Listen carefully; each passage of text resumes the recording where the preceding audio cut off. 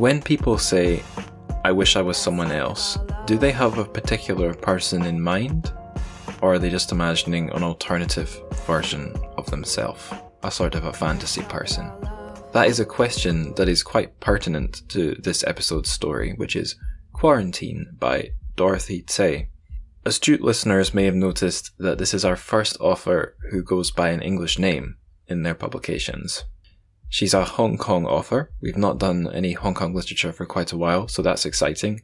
And another thing that's exciting is that my guest for the show is Natascha Bruce, a very interesting translator who seems to exclusively translate very interesting authors. We get a little bit into that in our conversation in the interview that you're going to hear for the main sandwich of this episode. But before we take a bite into the meaty or protein-rich part of that sandwich for you vegetarians out there, we've got the Terrific News, the translated Chinese fiction news.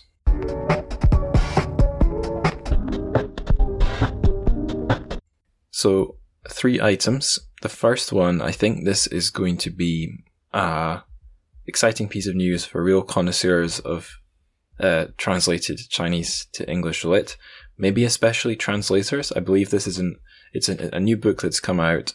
It's one of the great books by an author whose translation to English seems to have been very delayed. He's been a sort of a notable absence for people that know their stuff, as far as I'm aware. He's been recommended to me before, I believe. This is Wang Xiaobo, and his book is Golden Age. It has made it to English publication via none other than Penguin Random House, and the translator is Yan Yan, who I believe was the co-translator alongside Jack Hargreaves on Li Zhuan's Winter Pasture. I believe that's the same Yan Yan. If I have that wrong, then please do strike me down or get in touch via social media. So I have not read this book. It seems to be a sort of a critical look back on misbehavior during the Cultural Revolution. Apparently there's a lot of sex in it. I wouldn't know anything about that. But yeah, this seems to be a very big deal. It has a very pretty cover. I suggest going online and having a look, looking it up. It's got a sort of a down to the countryside themed cover, shall we say. Okay, second news item. I've decided to make this one our meta news item for some reason. Don't ask me why, there's no real reason. Anyway, the news for the second piece is this. I have just finished, well not just, recently I finished polishing a transcript that was first put through an AI and then tidied up by one of the February interns. It was Shuhan, Kang Shuhan, an amazing intern who did a great job working on this transcript. I finished polishing it. It's for the episode on Taipei people, where I interviewed or chatted with Nadia Ho about Bai Xianyang's, I don't know if it's his most famous book, one of his most famous books, the short stories in there. So it's episode 56. So to read this transcript, just follow the link in the show notes.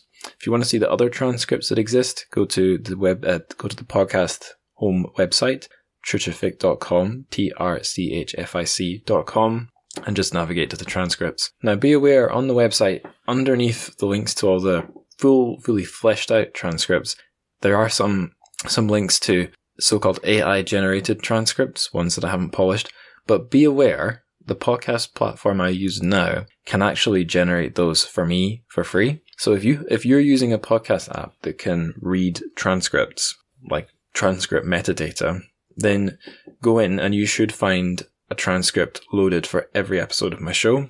Obviously, they're AI generated, so they're not quite perfect.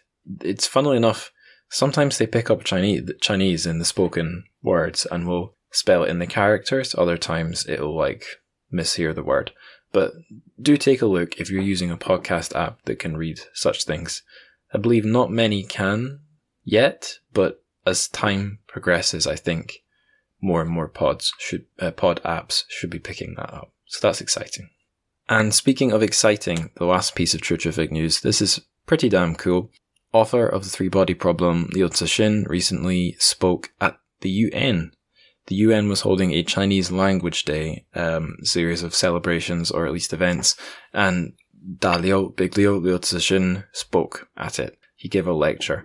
Now, I've not watched this. I don't know what the theme of the lecture was. One thing I do know is that one of the sort of auxiliary additional speakers, perhaps doing an introduction, was a fairly recent show guest, Mingwei Song, or Song Mingwei if you prefer, who's a scholar on Chinese lit with a bit of a specialism in sci-fi.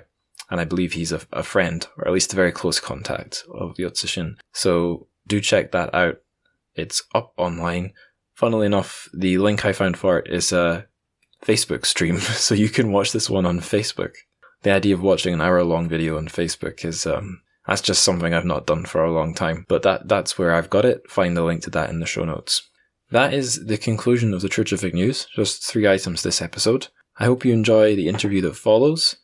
Just be aware that this short story is not out yet, but the collection it's in should be making its journey through to translation and, well, translated publication in good time. So yeah, enjoy.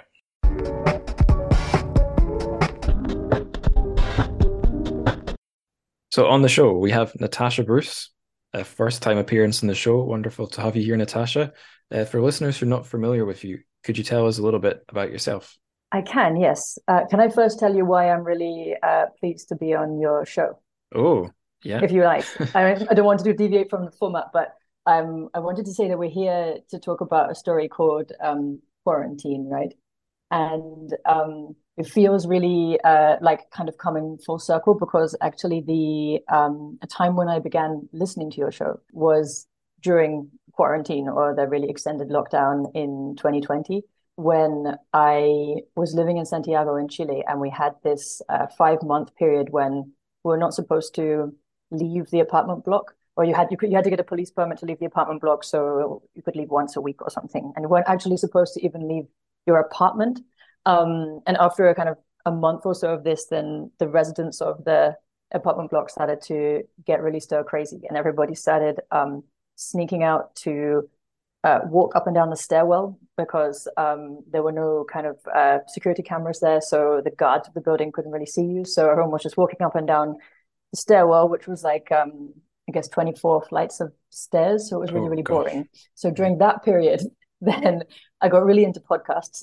And so I started listening to your back catalog. And so now that I'm talking to you, it feels like basically this podcast is very strongly associated for me with lockdowns and quarantines. And so I hope that's an auspicious sign for us talking about this story. It was a very good time for podcasters, I think. Imagine, actually, yeah. Lots more listeners, and lots of time to work on audio editing, and pretty easy to get a hold of people for interviews, because people are just looking for a way to eat up the time.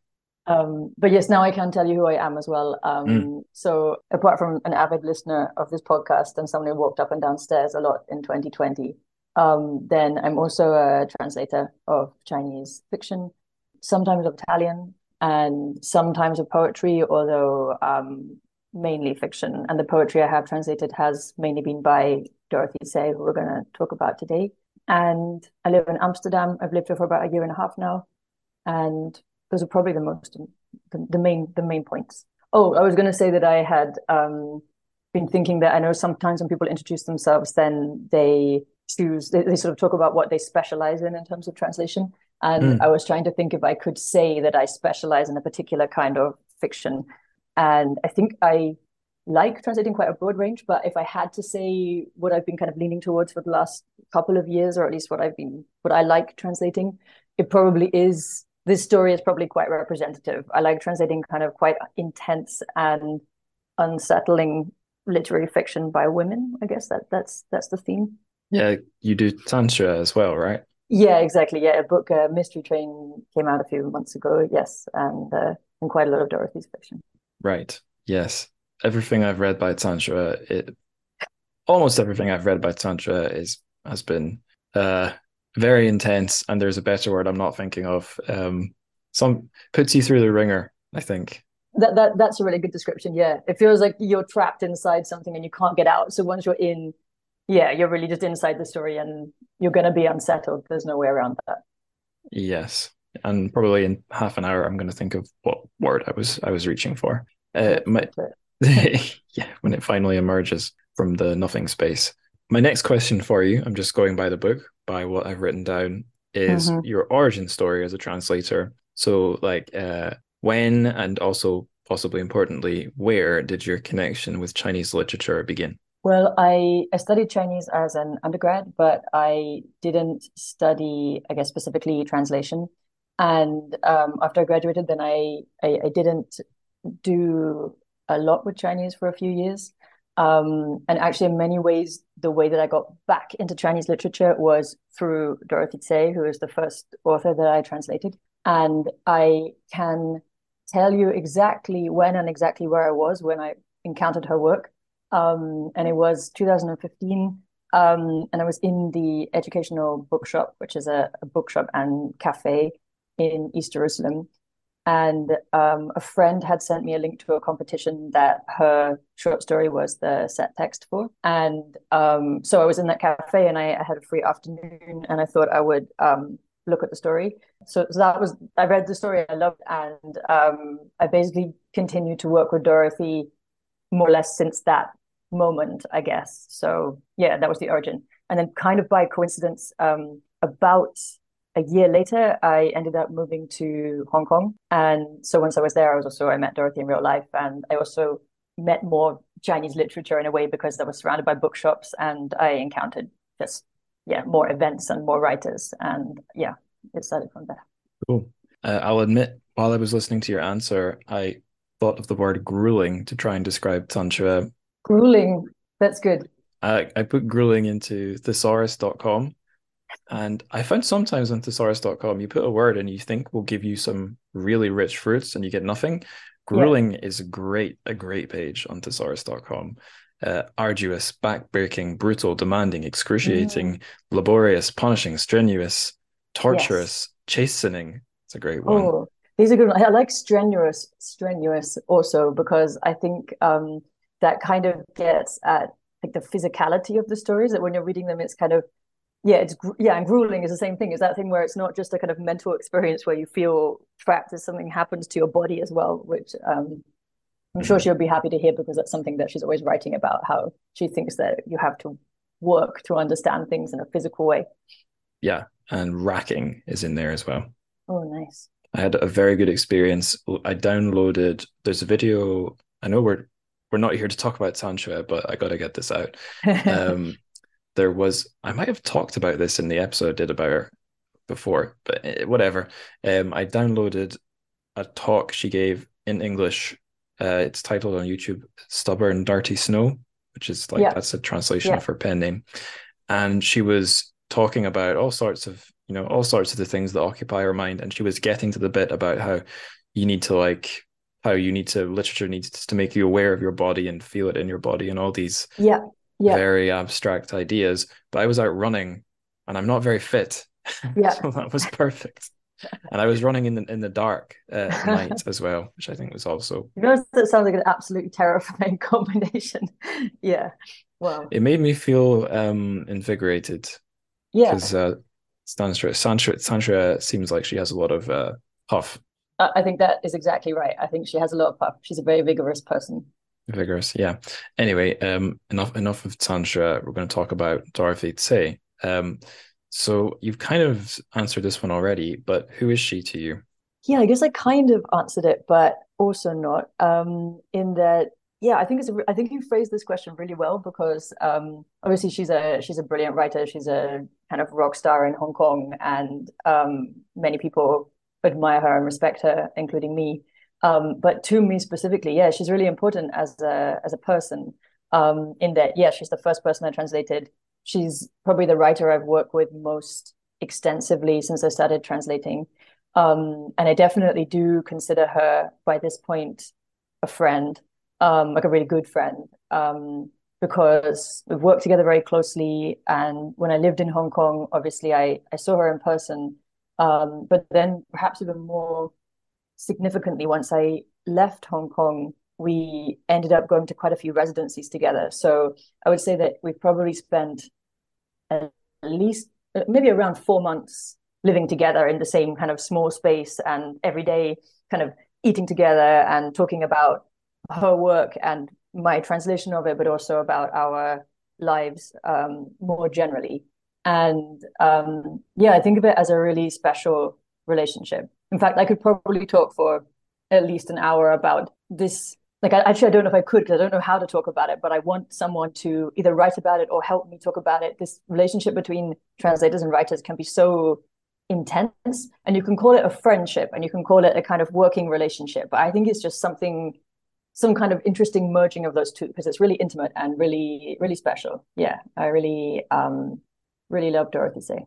Wonderful. It sounds like there's another podcast episode in there. Maybe not on this show, but Yeah. there's something there. Just out of curiosity, so she's a Hong Kong writer. Yeah. The well, I guess Hong Kong kind of has two languages, especially these days, Cantonese and Mandarin. If you're Yeah. speaking with her, what are you speaking in? Is it Cantonese or English or So Mandarin? yeah, it's English actually, Oh, right. and her English is really good, and yeah, so that's actually, it's really great because it does mean that we're able to really also talk about the translation. So she reads the translation and she can yeah, talk to me about choices, and it makes me feel less, I don't want to say alone, because it's not that you're alone as a translator when the writer can't read it, because you can also talk to other translators and editors, but somehow it feels maybe especially collaborative when the author is able to be part of that end of the process too. That's great. Yeah.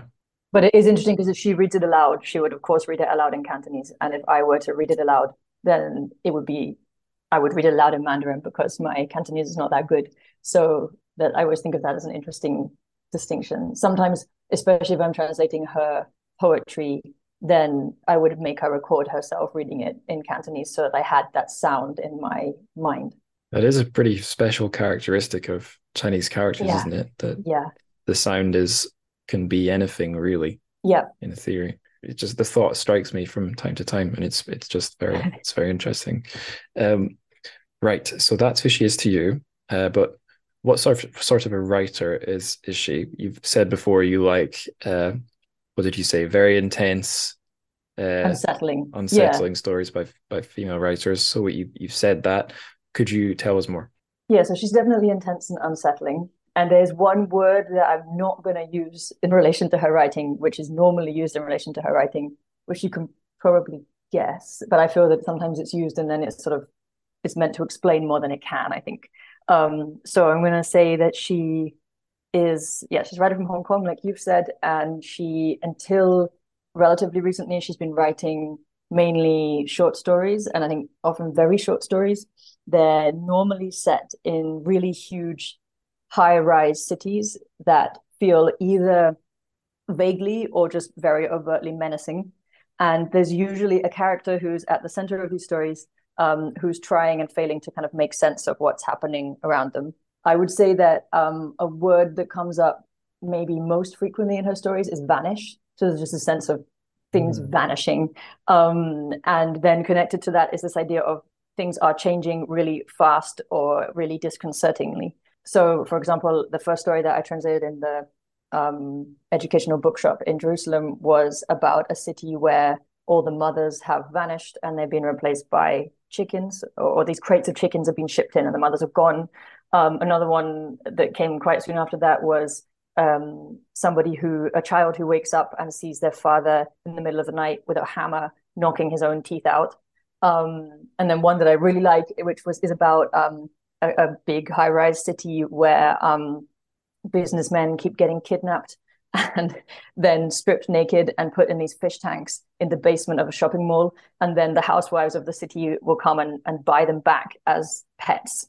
So, yeah, Dorothy's not really afraid to be, I guess, grotesque, or, yeah, dark, or just really, really weird. And I think that her language is really special. I think her language is really really dense and really unusual and very, very precise. So it has this, the effect that I think it has is that it really, with the short stories, will kind of suck you in and then kind of hold you in place. And I feel like it's as if you stepped into some like really, really ornate embroidery, maybe. So it's like this very intense image, and then you're inside it and you're kind of like covered in threads and you're kind of trapped there and you're trying to see and also you're feeling it. I don't know. But that's the short stories. And this story that we're going to talk about is actually for Dorothy relatively long as a story as a short story. Oh gosh, And right. Yeah, and maybe we're going to talk about this more later, but also recently she's written a novel, or is writing a second novel, and her long form work I think has many of the characteristics of the shorter work, but it also has a different feel to it. Right. So the novel is Owlish, right? Polish is a novel, yeah, yeah. Is that a long, medium sized, or a short novel? As a novel, well, for her, I mean, it's a novel. How many? I think it's I would say it's a medium, a short-ish novel, but it's not a novella. I heard someone Mm, call it a novella recently, and it's definitely not a novella. It's a novel. But yeah, yeah. That's a thing I feel I would put my foot down if someone misuses the word novella. yeah. I felt like I translated it, and it was, I think it was over 100,000 Chinese characters. So I feel, yeah, we can just go ahead and say that's a novel. That's fair. Yeah. And similarly, if someone calls a tiny little novel a novel, there's definitely a part of me that inside me that would be like fighting the urge or would allow myself to say, well, actually, it's more of a novella. Yeah, Yeah. Anyway, I am looking forward to reading that at some point because it sounds great. But we're not here to talk about Owlish. We're here to talk about Quarantine. yeah, This a long by Dorothy standards short story. yep, So first thing to talk about would probably be characters, setting, plot. The yes. seemingly very simple things that might end up slipping away from us once we get into the weeds or into the lace curtains, was it you The crazy said? embroidery threads of the really Embroidered. intricate embroidery. Mm, Um, yeah. Well, this one I don't feel is so much like the embroidery because it's got a bit more space in it, so you sort of like move through it rather than just sit in it because it's a bit longer. But yeah, let's nail down the details of the plot. Um, and I'm actually interested once we start talking to see how our understandings of what the plot is match up or don't. Um, I meant to reread this one today because it's so slippery, and I could have read it on the bus actually, but I listened to podcasts and played video games on my phone that instead. is that is fine. I think we're gonna anyway make it through. So what Yeah. I understand to be the very simple overview of the plot is that there's a woman. She kind of we understand from the opening paragraphs that she's kind of a housewife. She has a husband and a son. She wakes up in the middle of the night, and because some health workers have come to her apartment and want to take her to an isolation camp. She's a little confused because her husband and son are not in the apartment at the time. She goes with these workers to the isolation camp. While she's there, she kind of gets very sleepy and starts sort of thinking about how her life could have been different to kind of massively summarize the bulk of the story. And then at the end, she leaves. That's like the basic points, would you say? Yeah, that's the basics. I can confess, first time I read the story, I didn't even really realize her family situation because her Mm-hmm. husband and son are never called husband or son. They're just Mm, referred to by their names, which in this yes. translation are Dao and Sao. Yeah. So I was trying to I think because I understood that she writes slightly stranger things, and my scattered morning brain wasn't ready to accept that, oh yeah, this is a kind of a simple family, a one child family. I was trying to I think, mean, is it a simple family? Maybe it's not. yeah, is it some kind of alternative family? I think that they are representing, in fact, a relative, like the normal family of dad, mom, little son. But is it a normal family? That's the question. One of the questions that might come up as the story progresses. Because yeah, there's some loose ends, some complications arise throughout the story. And yeah, we should say then that the dad is called Dal and the son is called Sal, right? That's the names, which will become relevant later, I think. Yeah. Um, And for on my reread, I sort of, I think I came to the obvious realization, or should have been obvious realization, one's the husband, one's the son, just by paying attention to their relationships. But the info is all there. Like she does mention that at some point she got married, yeah, therefore she's still married, therefore yeah, this man she lives with is probably her husband. But a lot of things aren't quite said yeah, directly, yeah, and I exactly. suppose those things add up as the story progresses. Yeah, exactly.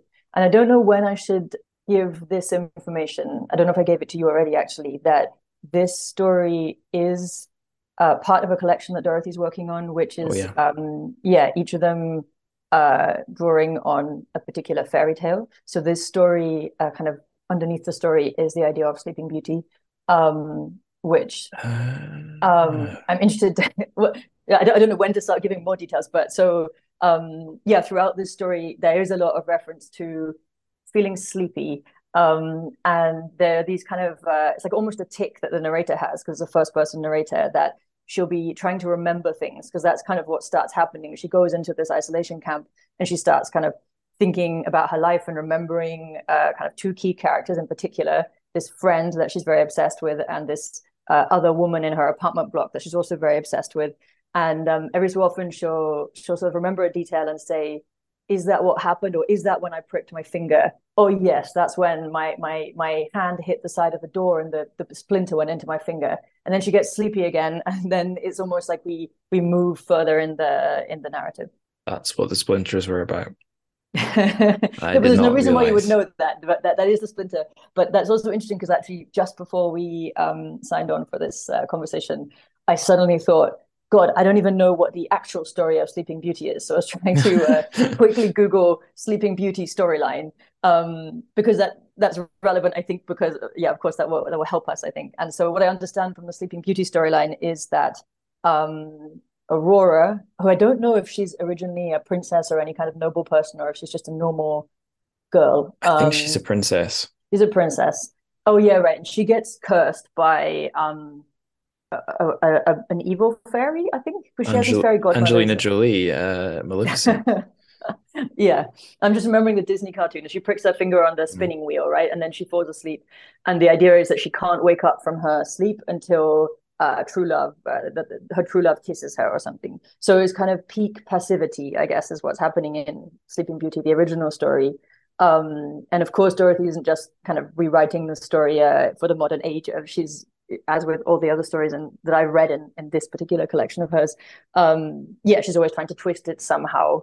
And I think that is very relevant in this story, the idea of how much this woman is taking responsibility for her own life or not. That's that changes it a lot. The thing that the multiple ambiguous pricks of her finger made me Yeah. think of is there's an author who he's a favorite of mine that I've brought up pretty much every time a weird with a big W story Yeah. comes up. He's called Robert Aikman. He's got a story about a woman whose marriage is sort of in trouble. I think the main trouble is that her husband is completely useless and she's losing Mm-hmm. interest in him. And I think she's yeah, I think she's like sort of getting very close to being unfaithful to him. Mm-hmm. And one day she's led by a man through a thicket in the woods, and I think later tries to get back there with her husband or Yeah. something like that. And the Yeah. husband happens to like scratch himself on a thorn, and Mm-hmm. then he's like bleeding far too heavily for one should from a scratch from a thorn. And then like it's sort of said through implication, oh, he's a bit unwell, he's not getting better, and then oh, he just slips away and he dies. Oh, wow. So it's like this dream, quietly horrifying, like dream logic of what's going Yeah. on. And I did Yeah. feel that creeping in Yeah. um, as the story progressed. With the Robert Aikman stories, there's a very famous line from Neil Gaiman who says something like, the effect is having a trick pulled on you by a magician, but you're not sure what the trick was, and you don't know when it began. Yes. Yeah. Yeah. That's a great line. Yeah. I think that really captures it a bit. Like that also is the feeling you get with this story, where you arrive at the end and you're like, a trick has happened. But yeah, how? Someone messed with me. Yeah. Yeah. Yeah, and the reality distorting effects of lockdown, I think, were real. A lot of us felt it. Time got weird. Yeah, it's true. I was thinking about that, because it's actually really interesting that it's called quarantine and it has this isolation camp sort of detail. Um, because yeah, I guess yeah, you were, well, you haven't asked me yet, but I know that you're planning to ask me whether it's about lockdown, like whether this is a story about lockdown in Hong Kong. Mm. And I guess my first instinct to that question would be no, it's absolutely not about lockdown, because I mean lockdown is just the premise. Like she's just using this detail that people were indeed, like neighborhoods were cordoned off in Hong Kong and people were taken to isolation camps where they did have to stay in kind of individual rooms until they were deemed to be healthy enough to leave. But to me, initially, that seemed like a kind of just a way to get this woman outside the context of her family. Like it was just a sort of, yeah, it was a pretext. But then I was thinking about it some more, and I was thinking that I think that might have been too hasty an opinion, because maybe there is something about the way that lockdowns interrupted the pace of people's everyday life. Like for everybody, in some way, their life has been interrupted. So for me, it was walking up and down the stairs. But here, there's this woman who, from the details that we're given, it seems that she runs this very that she's quite stressed out about being a housewife. That she's very concerned with like feeding her husband and son healthy food. She specifies that it can't be food from a tin, and she's very concerned with showing a good example to her kid. And then this thing happens that really brings her out of that pattern. She's suddenly forced to be by herself and contemplate her life and the things that she's given up in her life, and to reflect on that, which I think did happen a lot to people in lockdown. So I think it might be more about, like, I mean, COVID is not mentioned in the story. Actually, health is not mentioned beyond the first few paragraphs when she gets taken away. So it's not about the pandemic at all. But I think it's it's getting at that kind of break in routine that happened in that period, I would say. Well, that's certainly one of the themes that I would say there is. It's implicit in what we've discussed, and it's right there in the story. But many of us during lockdown were, stuck indoors with whoever we happen to live with, whether it's, well, I feel sorry for everyone who's a parent and got locked in with their children, especially when they had to work remotely. That's mad. Or there's people like myself who were just was in the early stages of a relationship, which got accelerated slightly. Because we were living in the same cabin for quite a while with no escape. But it's a whole other story if your countries or your home, your country's a fiddly word for Hong Kong. If the place where you live has taken on a COVID policy that could see you, isolated on your own, not even in your own home. Like someone in the UK in lockdown would have been isolated in their own home, but this isn't even that. This is one step further into sort of a void, a nowhere place where it's just you and your thoughts. Exactly. So we've sort of written it off as a COVID-19 story, maybe as a quarantine story. No, I am going to say that I'm not going to write it off. I don't think it's in my opinion, it's not primarily a COVID-19 story, but I think that is a thread that is more important than I was originally willing to concede. Okay. But I think there are other themes that we're probably going to get to that I think are more at the core of it. Right. The point I was trying to make there is trying to tease apart the COVID-19 and the lockdown. Right. Like, yep.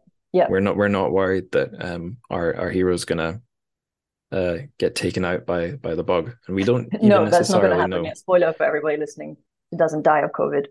Yes, and we don't even, like you said, I don't think we know precisely that it's COVID-19. No, exactly. Yeah. Could be no, it's never mentioned. Yeah, it's also, I guess, like creates also this sense of kind of unsettling.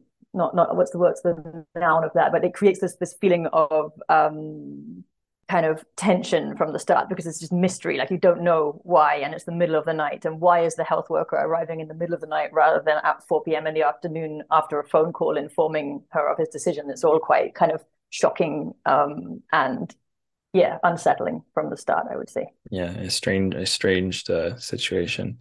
I'm realizing I don't really have any questions about the other characters, and I realized when you mentioned her friend that she's a bit obsessed with, I hadn't really memorized precisely like what her relationship with her friend is, and then how that contrasts with or doesn't contrast with the other woman that she gets a bit obsessed with. So would you like to sort of introduce we've sort of met the male characters, the husband and little boy, about the other two grown women? Yeah, and the other two women don't have names. So but I'll talk about them. Maybe that also helps tell us a bit or explain a bit what happens kind of in the bulk of the story when the narrator is in this single room at the isolation camp, where incidentally she has lied to them because when she entered the camp, they said, "Do you live alone?" And she said yes. So from entering the camp, she kind of denies the existence of her husband and son and gets her own room. And the smell of the food in the isolation camp reminds her, it brings her back to her school days, and it reminds her of this friend of hers who she describes being incredibly close with until a year ago. So a year ago in the story time, so until relatively recently. And actually, like while she's in the camp, the friend is really the main person that she thinks about because everything she does in the camp, she starts thinking about in relation to the friend. And what we understand is that this friend used to be very encouraging of the narrator's art, and that the narrator used to do a lot of art, and the friend of the narrator was convinced that she would be, really successful, and they used to plan how she would have exhibitions and be a famous artist. And that what it becomes clear has happened is that the narrator got married and had a child and gave up this artistic path. And when she's in the isolation camp, then she becomes obsessed with this thinking of this friend, and she also becomes obsessed with the thought that in the room opposite hers, which she's not able to see unless she climbs on a chair and looks through this tiny window. And even then, she can't see the people in the room. She just sees like their hand every so often come out of the room to collect food that's been left for them. But she comes to convince that the people in this room are in fact her husband and son who are in the room with another woman. And actually her reaction to that is really interesting because she doesn't think, oh, I feel betrayed or I miss them or why aren't they talking to me? She just thinks, what am I going to say to my friend when I tell her about this? And then her thought is, my friend would just tell me to forget it. My friend would just tell me that I should do art, and that's all that matters. So then that kind of inspires her to start doing some art in the room, in the isolation camp. And I think that's what I would think of as kind of the like halfway point in the story where everything really begins to shift, because she does this art.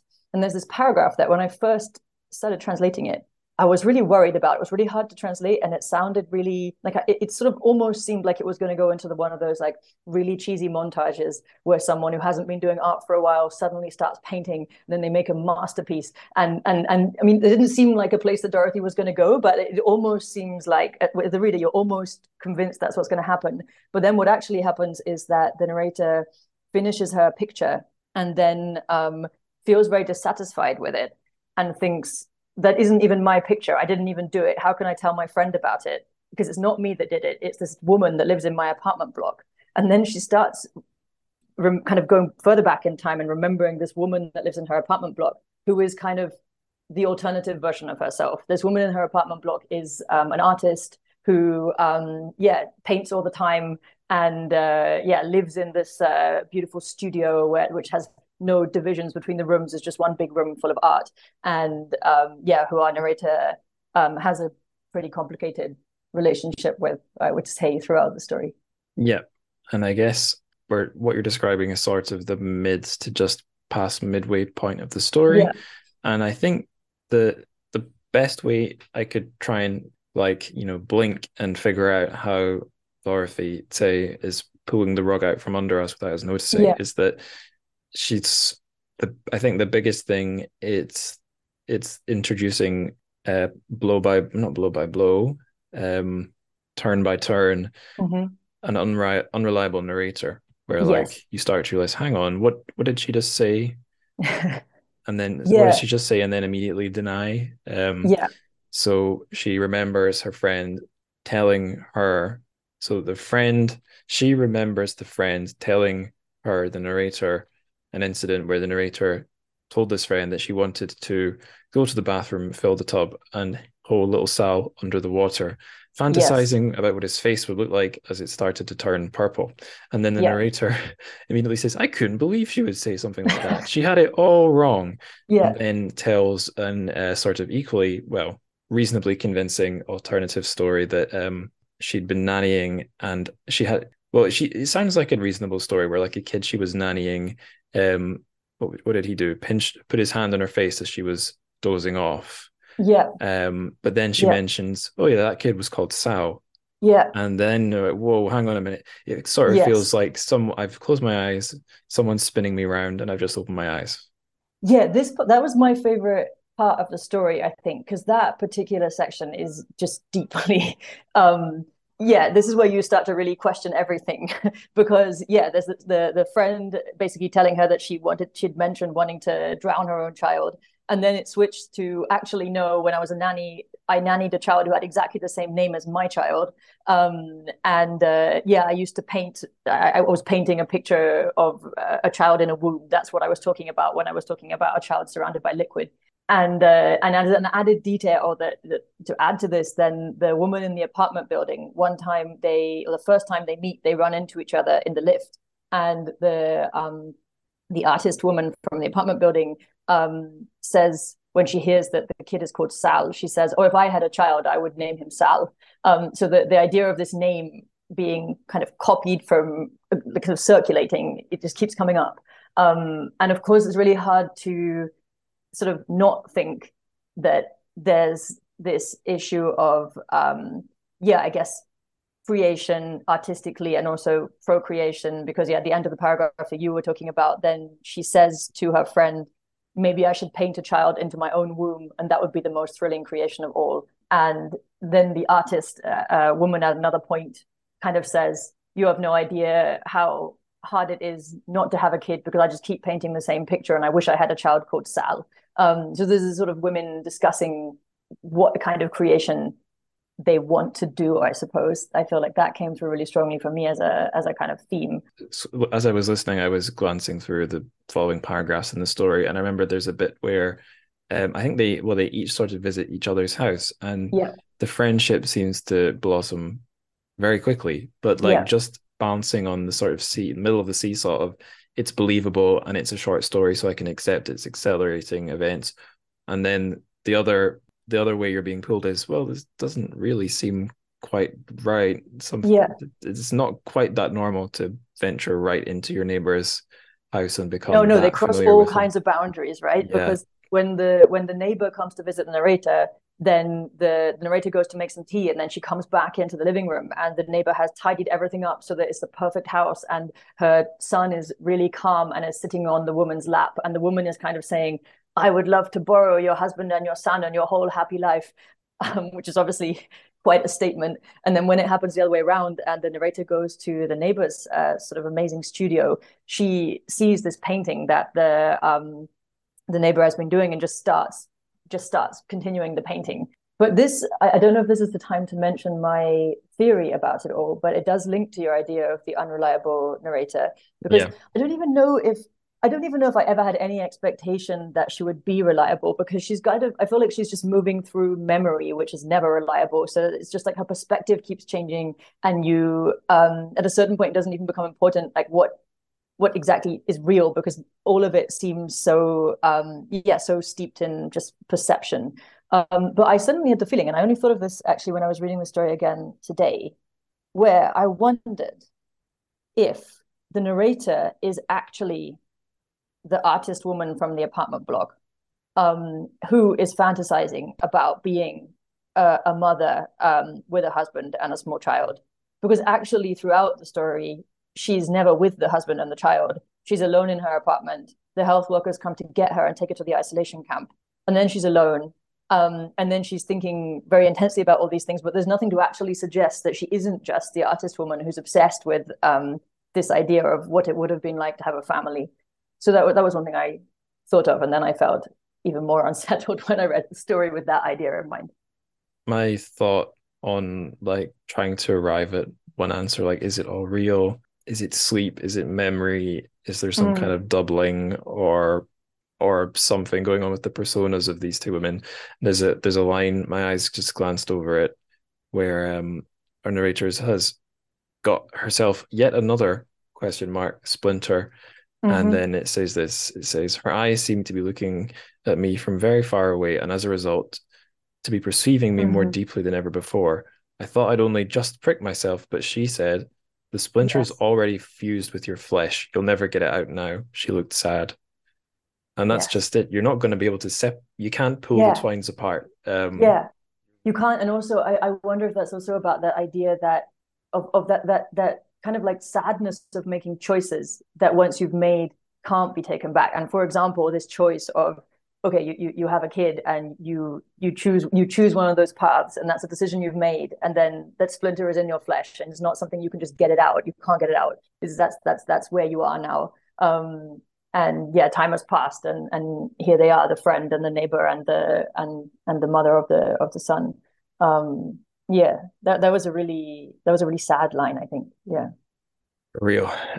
As a child of divorced parents, it's very true that the undo button is not an undo button. You've only got the forward button. yeah, exactly. Yeah, yeah, and I think this story it just feels like what it's really getting at how if you don't take control of the forward button, press it yourself is going to happen anyway. So this idea of like don't fall asleep for 100 years and let these things happen. You have to try to sort of shake up the passivity, which I guess is what the friend's role is in this story, because the friend is the one who's sort of talking, like it's like the muse is saying, if you want to do this, do it. Stop looking through the tiny window at the top of your cell and guessing what's happening on the other side. For real. Um, it also struck me. I was trying to think. I was thinking some of this reminds me of things I've seen by David Lynch, but I was trying to Mm-hmm. think what they were, and it came to me. There's two of his films that, in my mind, sort of go together: Lost Highway and Mulholland Drive. I don't know if you have you Yeah, seen those? I've seen Mulholland Drive, Yeah, and the experience is actually really similar. Yeah, the feeling at the end of the film. yeah. I won't spoil the films. Suffice to say, I think for Lynch heads, it's generally accepted that both of those, although they feel really hard to pick apart and understand, and they seem sort of very, despite all of how confusing and strange they are, they more or less both have an answer, and the Yeah, answer for both of them is somewhat similar. And again, I'll try not to spoil it. Basically, someone is in really heavy denial and is repressing yeah, some unfortunate truths they don't want to face, and yeah, then that produces, well, that produces the film you watch, and finally the truth breaks yeah, free at the yeah. end. And I guess we have something like that here, but I don't know if the truth ever really breaks through.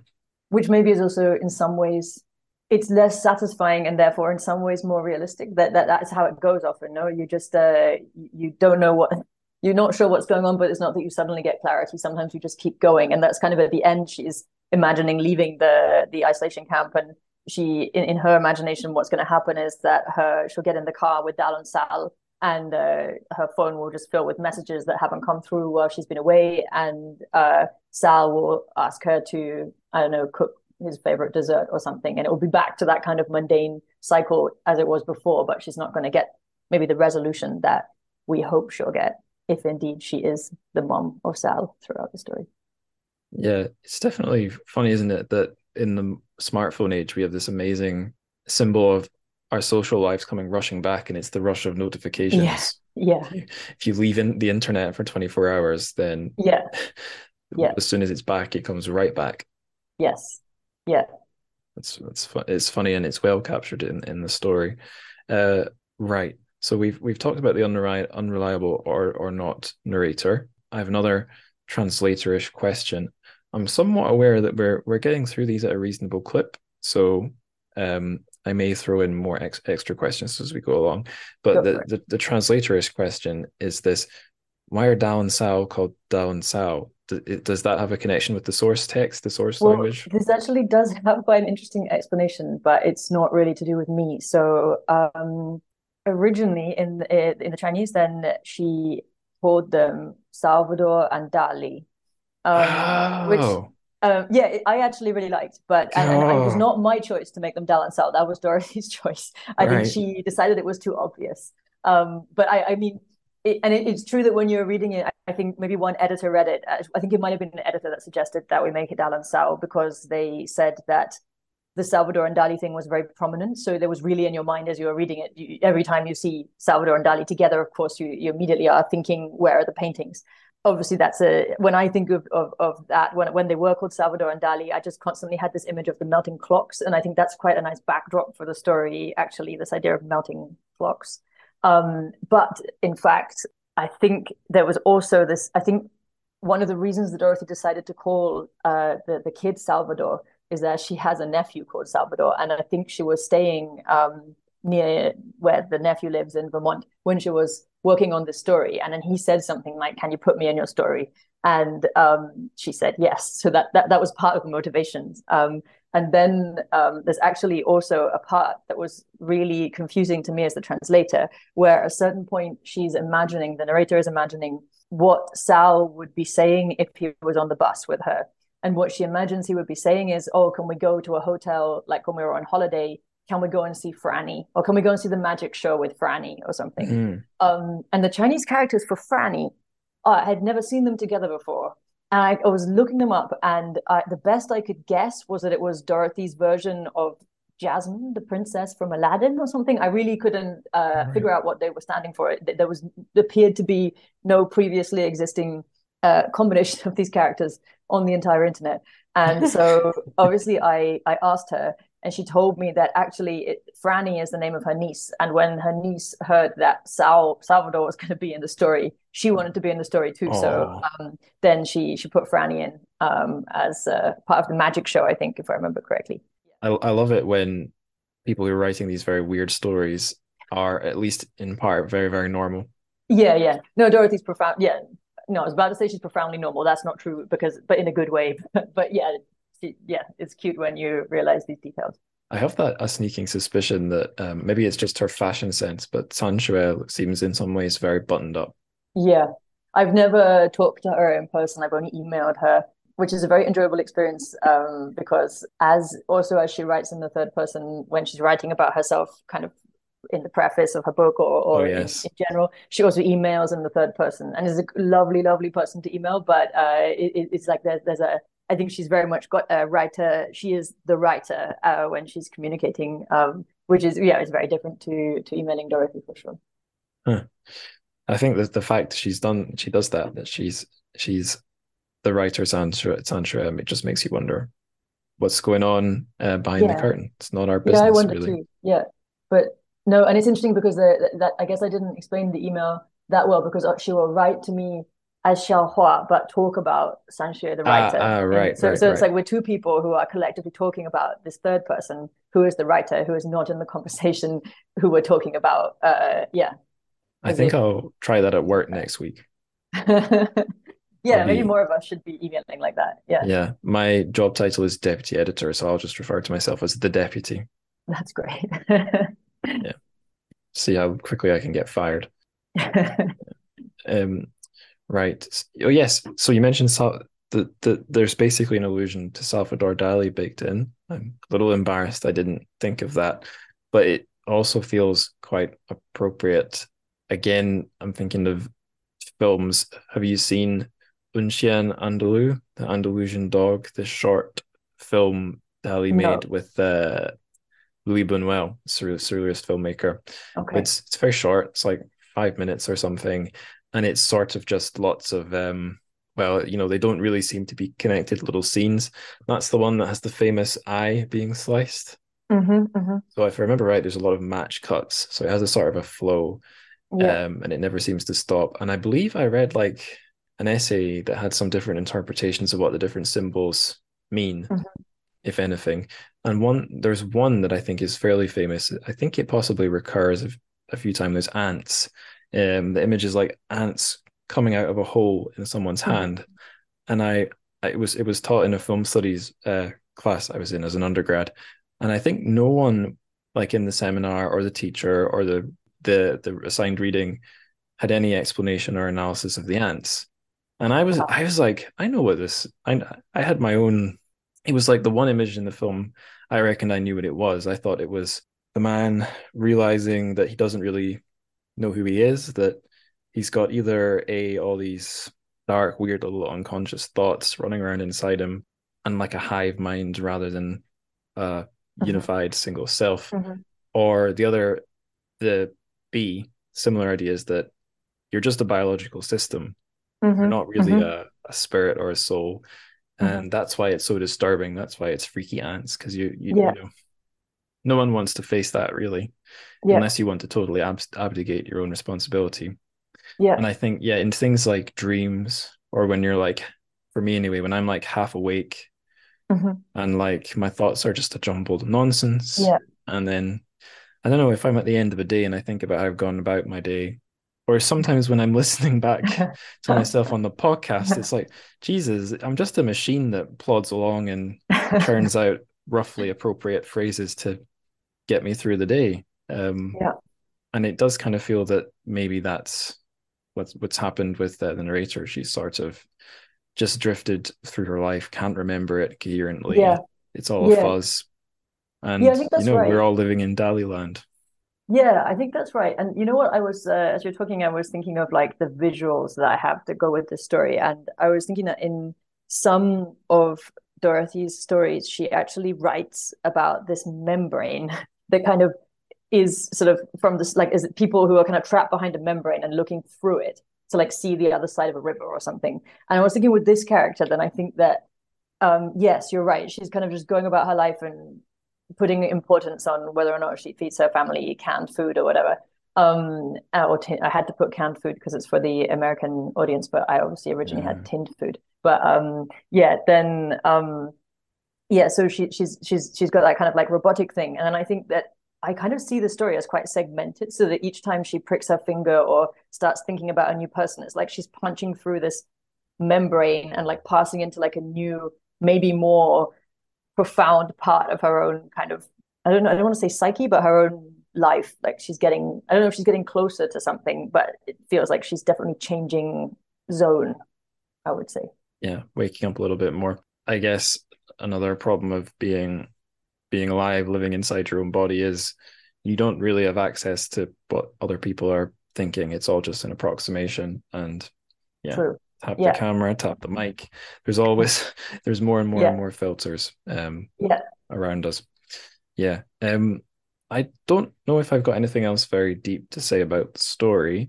And then the next question is in the more silly miscellaneous section. Do you have anything you want to anything that's gone unsaid you want to say before we? What's gone unsaid?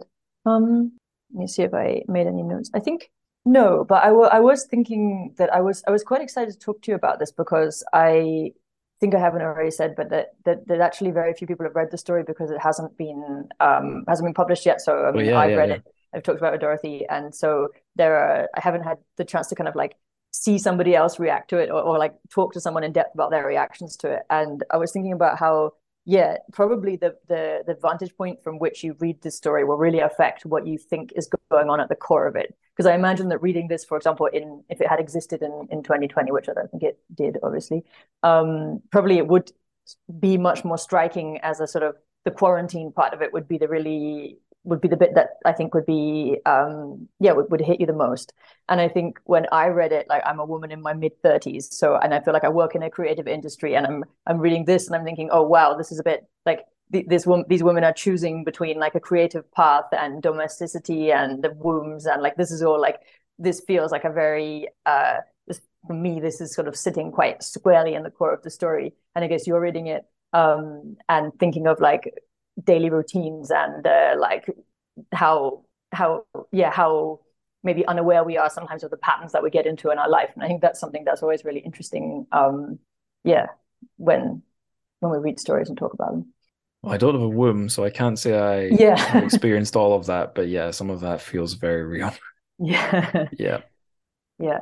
Yes. I think this is the first piece of any kind of lockdown literature I've read, short Hmm. of maybe like a blog or something. Hmm. So yeah, in translated or any kind of literature, I've not read a lockdown story before, and this is probably exactly the sort I would want, something that gets a bit into how lockdown was a great magical spell for distorting our minds, our memories, Hmm. time. I've said before on the show that I had a slightly sad but also very interesting thing I try to do where I would like just to kill time, just try and really, really re-simulate my memories of Hmm. often it was things I got up to in China, places I'd visited Hmm. on a day Yeah, trip or something, just trying to mentally go back there to see if it existed in my brain and I could put it back together. And yeah, you can't, not really. It's like yeah, gas or water. Yeah, It's totally slippery, it's and actually that's in this story, I think. yeah, you're right. I was thinking of two quite different things in response to that. And one is that actually my very sort of the way that I seem to react to being locked down was kind of extreme. I don't know if it was like, so I was walking up and down the stairs, and that was really just to remember that I had a body because otherwise we were just in the flat. But the other thing that I got really obsessed with, and I guess it does seem like being some in isolated, whether because you're in this story or because you're a lockdown, it does seem a kind of good realm for obsessions to develop. And the thing that I got very into was quite literally the game memory. You know, where you just like when you're a kid, you have that game where you have to turn over cards two at a time, and then you have to remember where the cards are. All right. Um, yeah, and my girlfriend got this version on her tablet. So like it's like an electronic version of that game, and the advantage of it being an electronic version is that it's easier to, I guess, play it in competition with someone else, although actually you could do that with cards. But you can also make the cards increasingly difficult. So at a certain point, we progressed from matching, I don't know, different animals to matching animals that were all penguins but had different outfits. And at a certain, I can't believe that this was a thing that every day we would have lunch and do like half an hour of this game. At a certain point, we changed it so that the cards were just shades of the color orange. So then we were just matching different shades, like with a Ooh. board of like 100 cards. And I actually, as soon as the lockdown was over after 5 months, I never felt any desire to play this game again. And then a few months ago, I saw the tablet and I thought, oh, I wonder, like maybe I'll play a game of memory. And it was impossible. I could not do it. It was just an elite level of memory that I do not have anymore. I can't access it, which is probably a good thing. But yeah, I wonder, yeah, what that says about the way my memory is functioning. But on a different note, what I was thinking when you were talking about lockdown literature is that I do notice that more short stories are coming out now with this kind of premise, the starting point of what happens when we have to change our lives in this way. And one that I actually hadn't considered being similar to this story, but I think in some ways is called My Mother's Bottomless Hole, and it's by Luke Danny Blue. And it's about this person who to sort of yeah, during the lockdown when everything is gone goes remote, kind of travels back to stay with their mother, who has installed this bottomless hole in her garden. And Oh. it's a really, I think, incredibly complex story about like the relationship between the child and the mother, the adult child and the mother, who's kind of a hoarder and is bought this extravagant hole and is just very excited about how she can just throw things in the hole, and as much as she throws in, it will just vanish. And this main character who is sort of deeply in denial about being trans, and throughout this process of being removed from their job is sort of seems to be coming, I don't know if closer to a realization that they want to act on it, but yeah, I thought it was a really great story. But now I'm thinking of it in contrast to this one. I'm thinking about how there are kind of similar themes of making choices that you can't take back and time moving on. Yeah, so I recommend that if you're looking for a another quarantine story. That sounds exactly like something I'll read. That's reminded me, there's an amazing song called A Bottomless Hole. Really? Uh, Oh, I should look that up too. it's by the Handsome Family. Okay. They were the ones that did the theme tune for the first series of True Detective. That's how I found them. Okay. Let me find this. I'll see if the song lyrics are short enough that I can quote the bit that is just absolutely amazing. Uh, oh, I can read this. I'll skip the first two verses. So the guy finds out there's a. Oh no! I shouldn't skip the start. The first line is amazing. Amazing. My name I don't remember, though I hail from Ohio. I had a wife and children, good tires on my car. What took me from my home and put me in the earth was the mouth of a deep dark hole I found behind my barn. Mm-hmm. Then he says they filled it with stuff. Mm. Nothing ever hit the ground. I went out Yeah. behind the barn and stared down in that hole. Late into the evening, my mind would not let go, so I got out Mm-hmm. my ropes and a rusty clawfoot tub, and I rigged myself a chariot to ride down in that hole. My wife, she did help me. She fed me down the ropes, and then I sank away from the surface of this world. With the last rope pulled tight, I had not reached the end, and in anger I swung there down in that dark abyss. So I got out my knife. I told my wife goodbye. I cut loose from the ropes and fell on down that hole. And I am still there Wow. falling down this evil pit. But until I hit the bottom, I won't believe it's bottomless. Yes. Well, I wonder if this story was in the also Luke Danny Blue's mind when writing the short story, because although, or maybe a bottomless hole just conjures similar questions when you think about it. But yeah, that you should listen to that song and then read the story and the bottomless hole story, and it would be a great match, I think. Perfect. And that's allowed me to sneak in an extra audio clip into this episode, which Oh, great. That's right. So that sets us in good stead for miscellaneous questions. First yeah. one, it's a word of the day for the episode. Now, I don't know the Chinese word for vanish, but that seems like a strong candidate. Yeah, that would be a good word. You're right.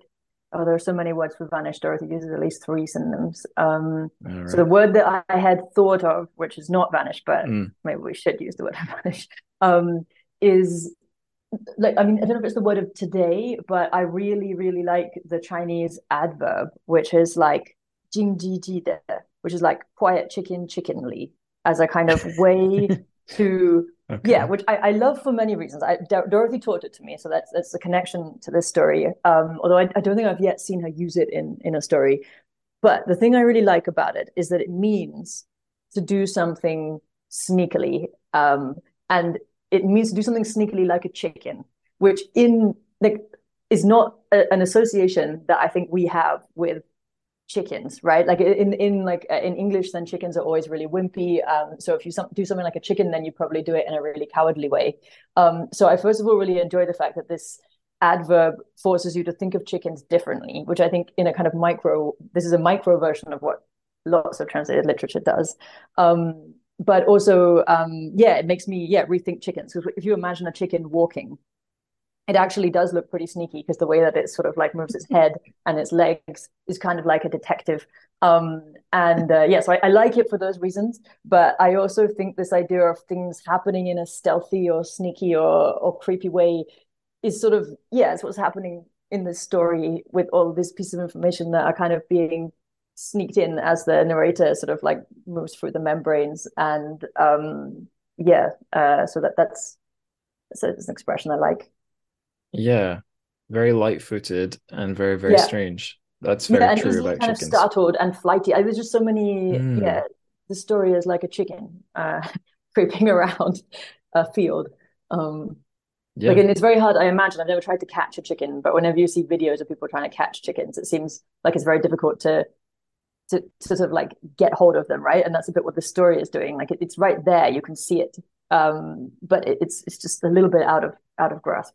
My mom had some rescued battery hens for a while, and the secret to catching a chicken is Mhm. befriend the chicken Ah. first. Well, If that's it's interesting. I wonder if that means that we should kind of try to think of this narrator as our friend, and then we will be able to understand more what's happening. But how do you befriend a chicken? feed it. Right, that makes sense. Yeah, Yeah. like it works on a lot of animals that. Yeah. Yeah, I think feed it and don't frighten it. And maybe my mom, there's an amazing photo of my mom sat out in the back garden in a sun chair, just holding a chicken as if it were like a cat or Really? a football. Wow. That's a wonderful one. Yeah, that sounds fantastic. Yes, she's And a did the chicken, so the chicken would just sit in her lap and let her stroke it? that particular chicken would. Oh, Maybe a couple of the other ones wouldn't. that sounds delightful. Pretty delightful. Yeah.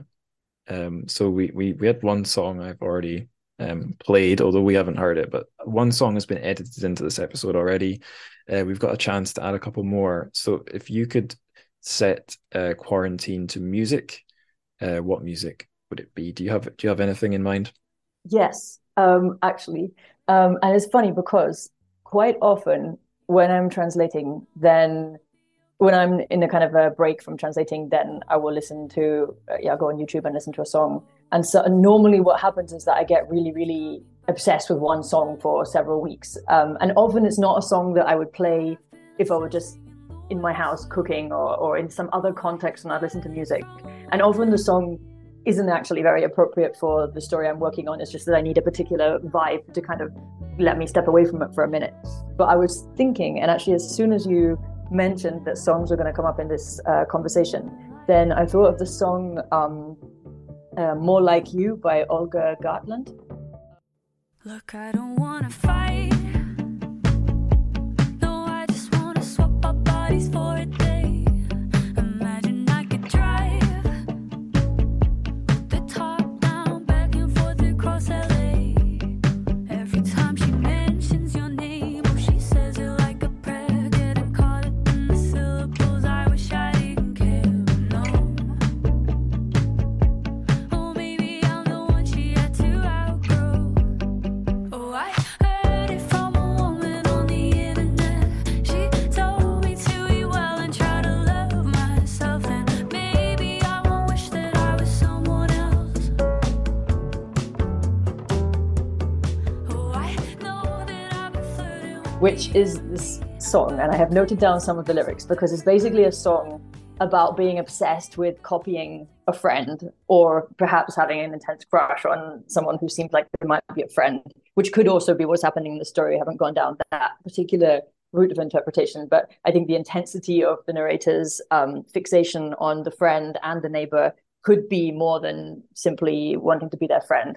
And there is an amazing video for this song in which the singer Olga is sort of dancing with this, I think, dancer called Hannah Hornsby, and they're doing this kind of just two of them in a room, kind of, and one of them, I think, is Olga, the singer, is sort of like shadowing the other and really trying to kind of like copy her, but also in some way it seems like impede her, and that felt very similar to the dynamic actually that's happening at the center of this story, where the narrator, I think, really wants to be her neighbor, or I don't know, kind of consume her neighbor and have her neighbor's life. And the lyrics that I thought would be interesting are, okay, look, I don't want to fight. I just want to swap bodies for the day, which is indeed, I think, what's happening. I mean, literally, she offers the neighbor the chance to swap bodies for the day, and then they the neighbor comes to be with her child. So that's what happens. And I've been trying to copy every word you say. I love the way you think, and it's got me by the throat that I've been obsessing in the worst way. So I think that it captures the obsession that's happening here. Perfect. I actually picked something kind of similar.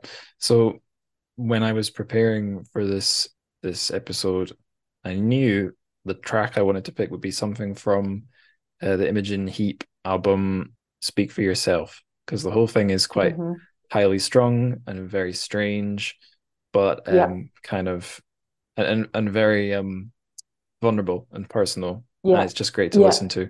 And I knew there was something I wasn't quite thinking. There was a perfect track. I couldn't think what it was. So when I hit record, I'd written down the first track on the album, Headlock, because it's maybe my favorite one. But I knew it wasn't quite right. And it occurred to me when you said you picked a song about someone fessing up to being obsessed with someone else. There is a perfect track on this album, which is basically, well, not basically, it's very similar. I was going to say basically the same. That's not quite right. I think it's essentially the narration of a rather stressed out woman, assuming it's Imogen Heap narrating as herself, who's got a big crush on someone that she's just friends with. She's kind of in a friend zone type situation.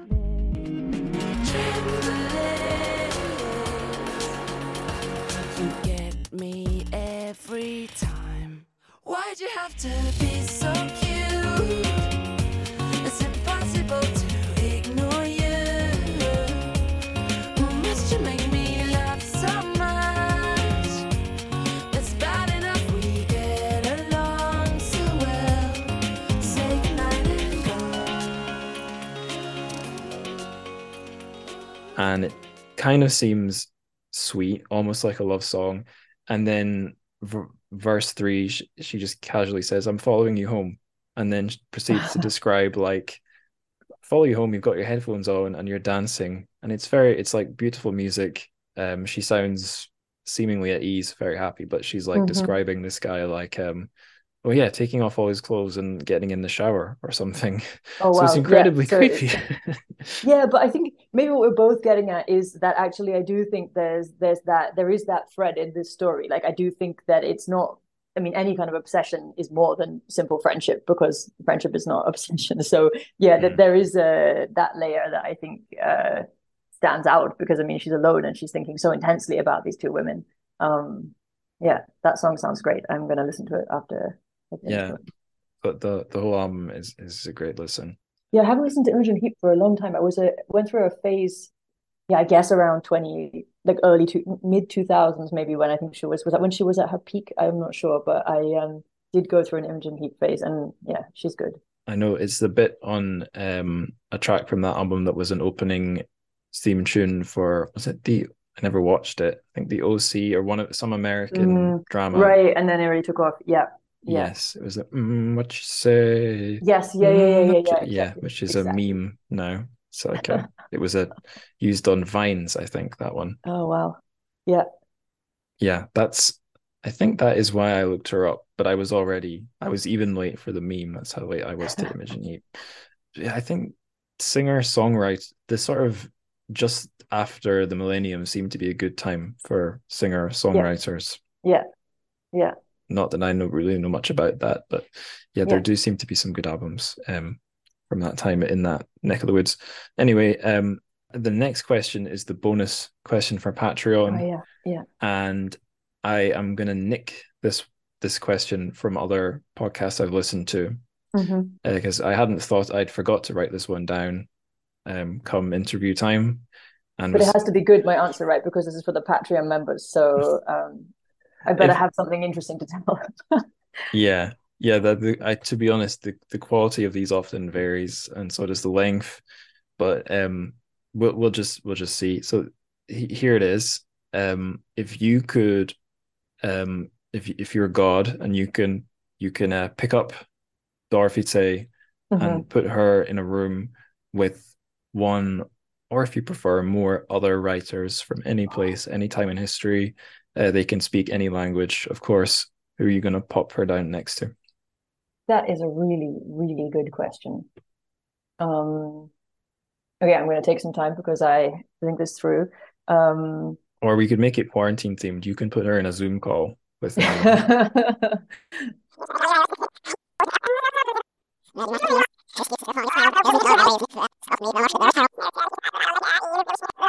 Excellent.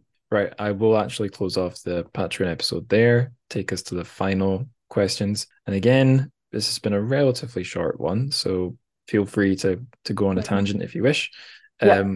If our listeners want more like this story, more quarantine-esque stories, where would you direct them? And do feel free to advertise your other translations of her work if you wish. Sure, thank you.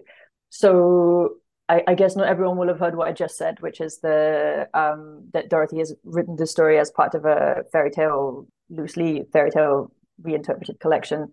And so there are two that have already been published. One is called Sour Meat, and that's in a collection called That We May Live, which I think the theme of that collection is speculative fiction translated from Chinese. So I wouldn't say that all the stories in it are similar to Dorothy, but there's a few by Yang Ge, or one by Yang Ge, I think, which I think is interesting.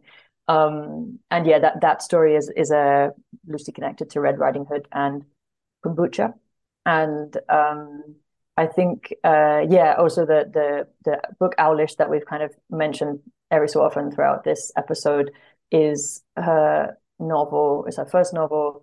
And yeah, I really, really, really love it. I think it's about, maybe I should say what it's about and then I'll say why I love it, but it's about this literature professor in a city that is clearly Hong Kong, who he's not very happy with his life. He's 50, he's struggling to get promoted.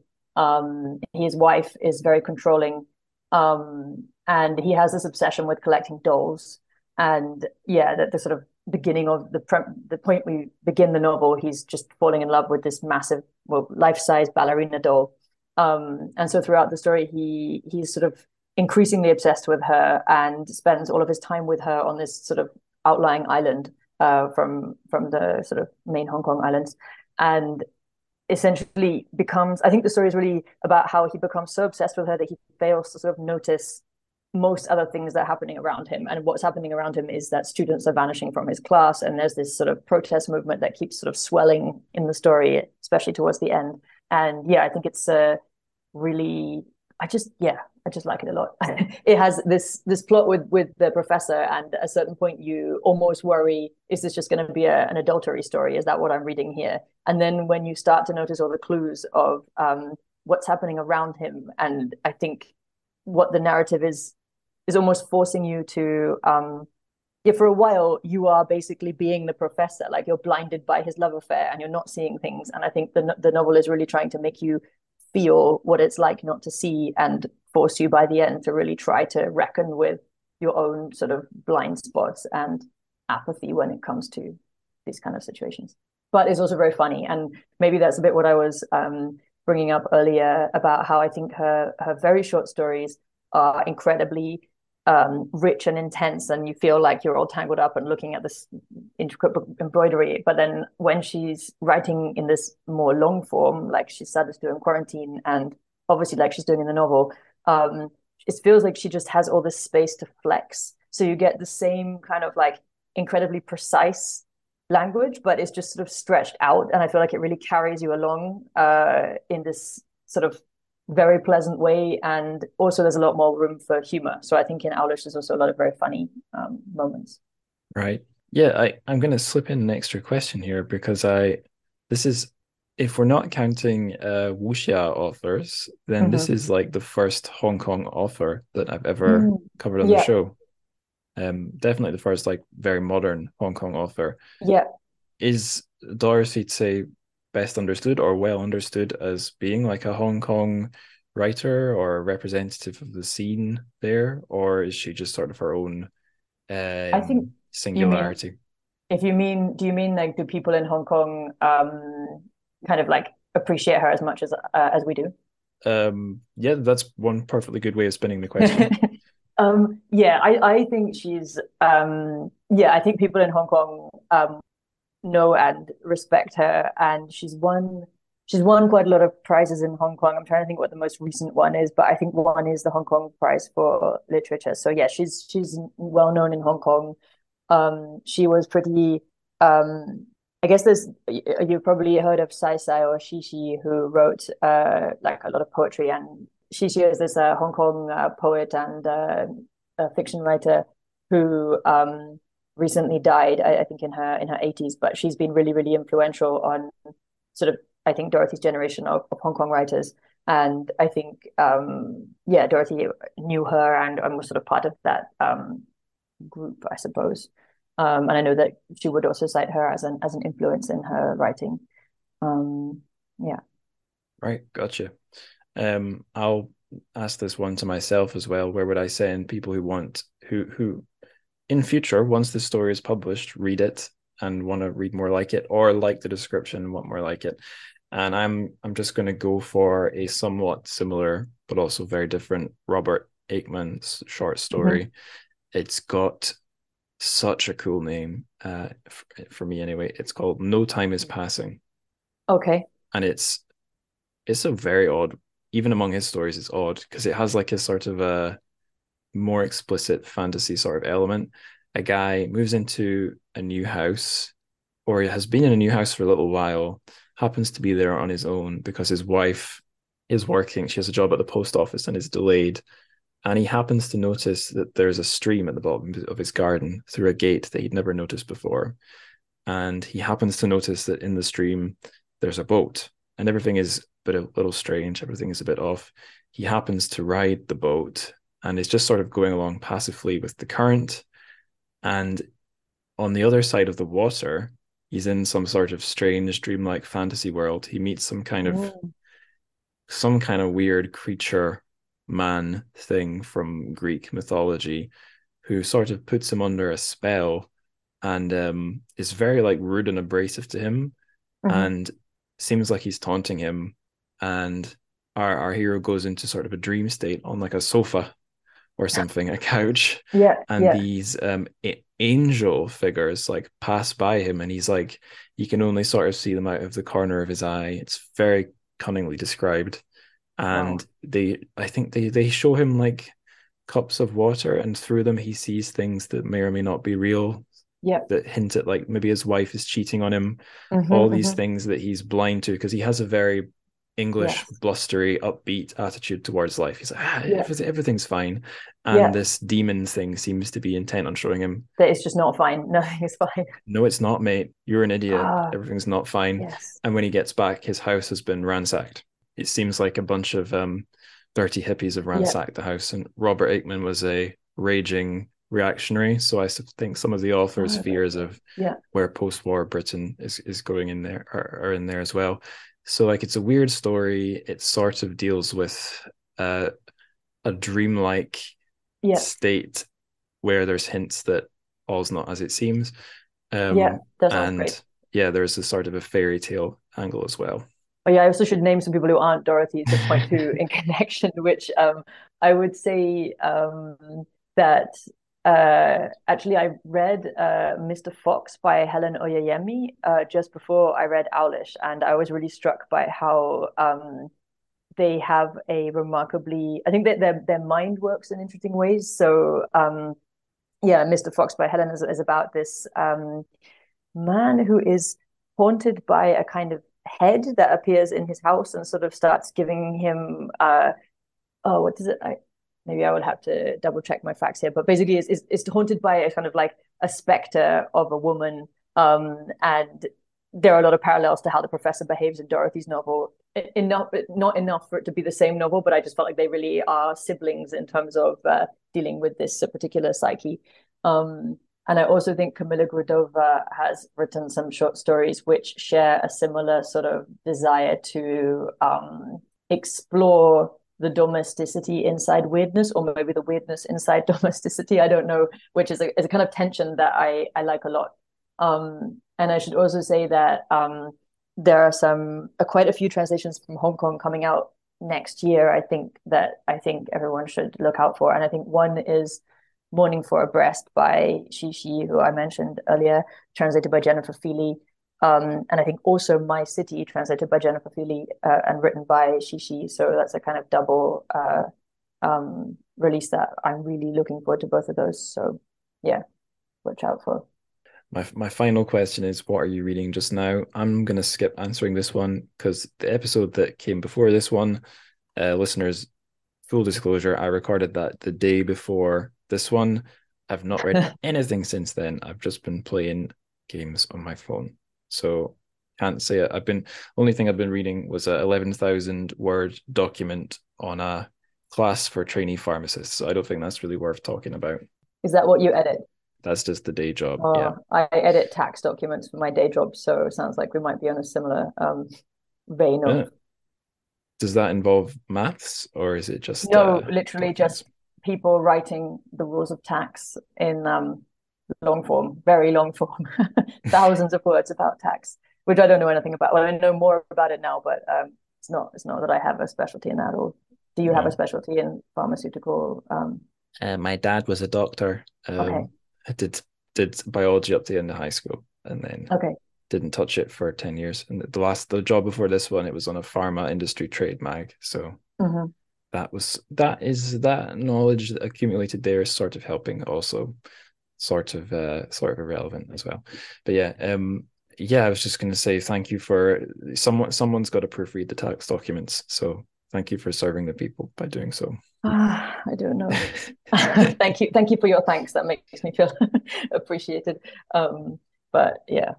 But in terms of what I'm reading when I'm not reading tax documents, then well, I actually at the moment I'm reading in a kind of frenzy because I am reading books for the National Translation Award, which means I probably can't pick any of those titles to say that's what I'm reading. But between speed reading or not speed reading, but reading a lot of books for that, then I have been reading Elsewhere, which is the collection of short stories by Yen Ge, who I know you've talked about before in this podcast.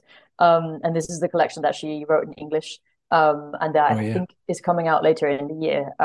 And I think everyone should pre-order it and be very excited for it because it's just great. It just feels like her. Like it's just the stories are really. I think she's incredibly good at constructing a plot. She's really, really funny, but has this amazing ability to just, I don't know, in a very kind of spare dialogue, completely devastate you when she wants to. So there's just stories where you feel like the writer is really in control of you and is going to make you feel exactly how she wants to make you feel. And you just can kind of in a way that's very relaxing. You just kind of give in and think, okay, I'm in this story and it's going to carry me where it wants. Yeah, it's great. Yes, this is a very pro Younger podcast. Yes, I I'm a still pro Younger person. We can. Yeah, cheers to that. The first episode I did on Chili Bean Paste Clan, that's one where, although it was so long ago, I still remember the lines I quoted to put at the top of the show notes. It was, "Aya, stop going on at me," and then response, "If I don't, who will?" Yeah, she's really, really, really good at dialogue. Just really incredibly good at dialogue. I think that, she's just, I mean, she's very good at writing everything else that goes around the dialogue too, but I really enjoy the conversations that her characters have. Oh, yeah. Which is what any podcast fan should be looking for, I suppose. That's true. Yeah, that's true. Yeah. I hadn't thought about that, but yeah, indeed. Mm-hmm. Right. Okay. I'll close it off then. We could have a meta conversation about podcasts on the podcast, but not on my watch. Okay. But I'll just say thank you very much for coming on the show. Fantastic to have had not only a translator but a listener on. That's really cool. Well, thank you for having me. I really enjoyed it. And we've come to the end of the show. Not much left for me to say now, except, of course, the plugs.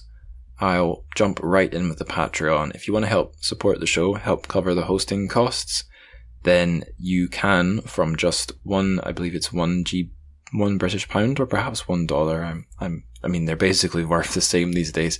Anyway, from that minimum price, you can become a supporter, and that will get you access to well over 100 bonus episodes. They are mostly me, in fact, all bar like one. Oh no, that's not true. Most of them are either me talking solo about a piece of Chinese lit I've read, or they're a bonus question that I've snipped out of an episode. They come out, as it stands, I publish, post, whatever, whichever word beginning with P you like. One goes online every 2 weeks. I've been able to keep that up for quite a while. Episodes are queued all the way to the end of May, as it stands right now. I'm hoping I can get a bunch more sort of mini reviews of books I've read recently up and on there, but it's all time dependent. I just adopted a dog a few days ago, and that sort of is the thing that a lot of spare time goes into right now. That and producing the main episodes. I put in a lot of work for this goddamn show, even though the episodes don't come out that rapidly. I guess that's life. But yeah, I realize I'm really waffling here, so I should get to the next plugs. The show's social media. We have a Discord. Admittedly, it's very quiet, but if you want to be on the show Discord, there's a link in the show notes. If you want to follow me, just me, representing the show, on Twitter, I'm at Angus Likes Words. The show has its own Instagram. It's at Churchific, TRCHFIC. That's pretty much all the social media. Since I'm feeling talkative, I'll plug another thing. If you've got friends who are behind the Great Firewall and want to listen but don't really have easy access to a VPN, I do have a link. I realise this isn't something I should maybe talk about too much online. You never know who's listening. But there is a link on the show homepage that takes you to a cloud service that is not blocked in China, where the episodes are all stored, sort of like a little archive. So that's a place to get the show from behind the firewall, if that is what you wish. Please, internet censors, don't block the hosting service I'm referring to. Please don't do that. Yeah, okay, so we've done the Patreon, we've done the social media, we've done the secret stash of censor-proofed files. I think not much else to say now except the best thing that you can do for the show, which is to spread the word. Tell your friends, tell your family, tell the dog that you recently adopted, and tell your neighbour. You know, the one whose life you want to steal. That neighbour. Until you tune in again, 再见.